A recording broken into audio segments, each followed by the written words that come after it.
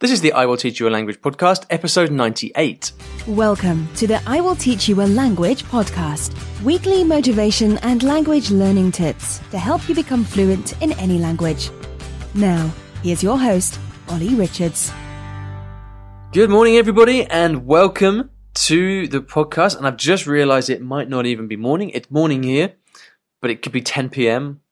where you are. That's the beauty of podcasting, isn't it? So anyway, welcome back to the podcast. Great to have you here. I've been working very hard behind the scenes on creating something that is probably it's the biggest thing I think I've done since I have started I Will Teach You a Language, and it's going to be especially for you guys learning Spanish. And I've wanted for a long time to create a kind of membership club where I can actually work with people who seriously want to improve and who want to get my help to improve their Spanish.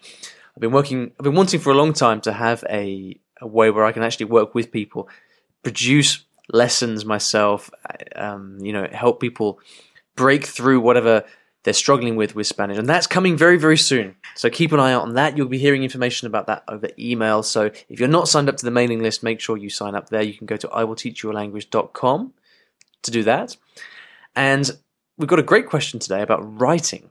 But before we get into that, let's thank the sponsors of the show, italki, I-T-A-L-K-I. And italki is a company that puts you in touch with language teachers, professional language teachers. So whatever language you're learning, whatever you're looking for in a teacher, you can find them there. And to get a free lesson, simply head over to iwillteachyoualanguage.com/free lesson. Now, let's get into today's question from Tomasz.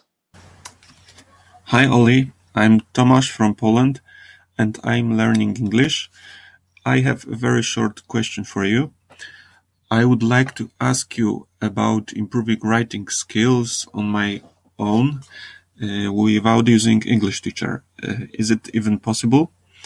I'm thinking about translating some texts and uploading them to website like lang8.com. Another option is translating text from English to Polish, and once again from Polish to English.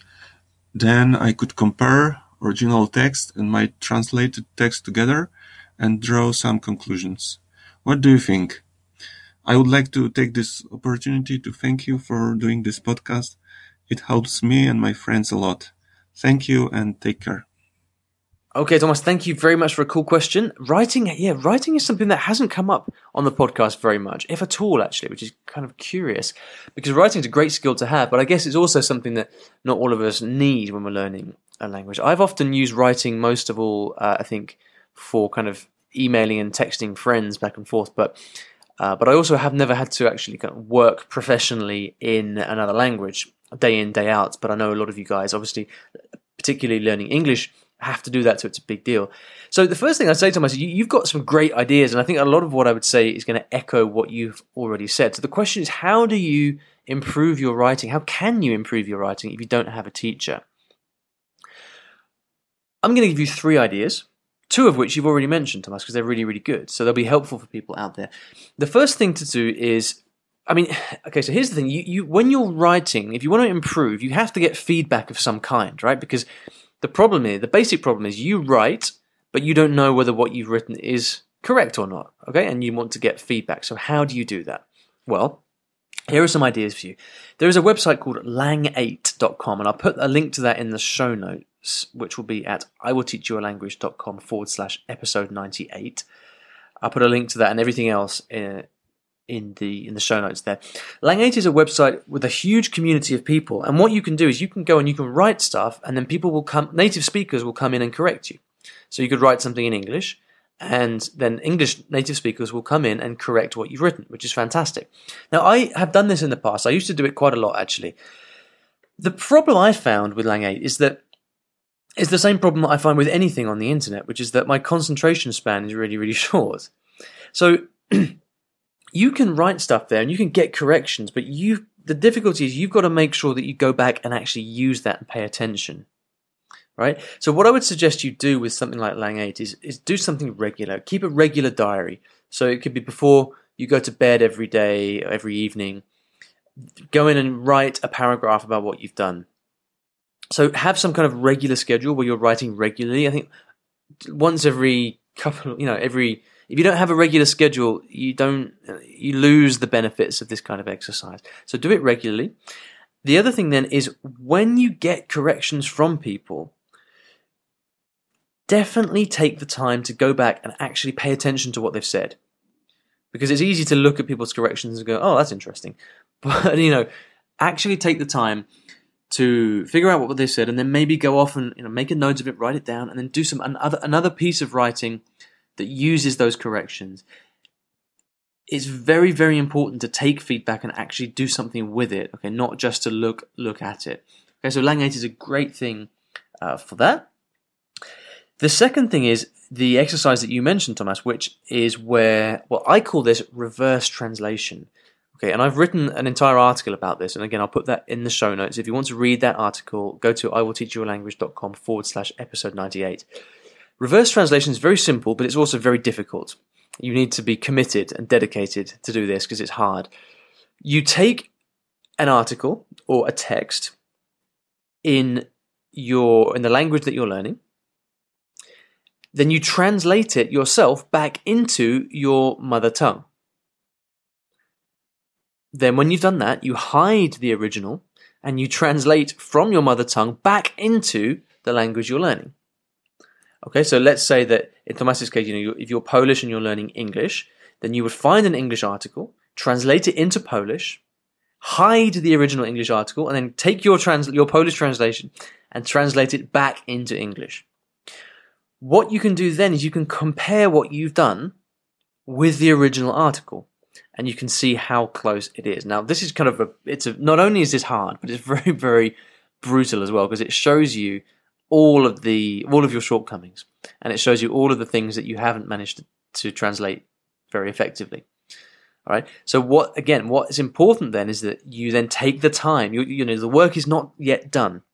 You then got to take the time to really analyze what's different. Where did you make the mistakes? And then do something with that. All right. It's very, very important that because it's a form of feedback, right? It's not from a real person, but it is feedback because you're comparing the original text with your translation. So take that feedback, do something with it, make notes, do another piece of writing, maybe do that translation again, even 2 or 3 times. I'm a big fan of doing things multiple times. It helps you really consolidate what you're learning. Now, the third thing is to go and find an exam book with writing exercises in it. There's some, particularly for English, you've got some fantastic books out there, especially for exams like IELTS or for the TOEFL exam or something like that. You've got people that have created amazing exercises for writing. And so what you do is you get one of these books, they're going to give you a topic, maybe teach you a bit of vocabulary from the topic, and then you have to go away and write a short essay or something on that topic. But what those books have is sample answers. So what you can do is once you've written your little essay on, say, the environment, typical exam topic, you then take your essay and then you can go and compare it to the sample answer that they've given in the back of the book. And you can see, how have they, not only what language did they use, what grammar have they used, but you look at things like how did they start the essay? How did they structure the essay? How did they end the essay? And this is a fantastic way of growing your vocabulary on relevant, useful topics, but then comparing it to a model answer. All of these 3 things that I've mentioned are different ways that you can get feedback without using a teacher. So I hope that's helpful. Thanks for the question, Thomas. It's a cool question. And if you would like to ask me a question, you can go to iwillteachyoualanguage.com/ask to do that. But as you know, as you've heard me say, I've heard like 6 or 7 times already now, I'm putting together a compilation of messages from you guys for episode 100. And episode 100 is coming up in 2 episodes from now. I would like you, please, to tell me one thing you have learnt from this podcast. One thing you've learnt about language learning from this podcast or from me on the blog. And then I'd like you to tell me what that is. And you can do that by going to the same page. So it's iwillteachyoualanguage.com/ask. And please tell me your name, where you're from, and one thing you have learnt from listening to the podcast. That would be super cool. You'll get to hear that in a couple of episodes' time. So I hope that's something there to be looked forward to. And that's it. So a couple of resources from this episode that you can find in the show notes as well. So head over to iwillteachyoualanguage.com/episode 98 for that. I'll put a link to the reverse translation article and also to a couple of books I found on Amazon that give you writing practice. That's very, very interesting to look at.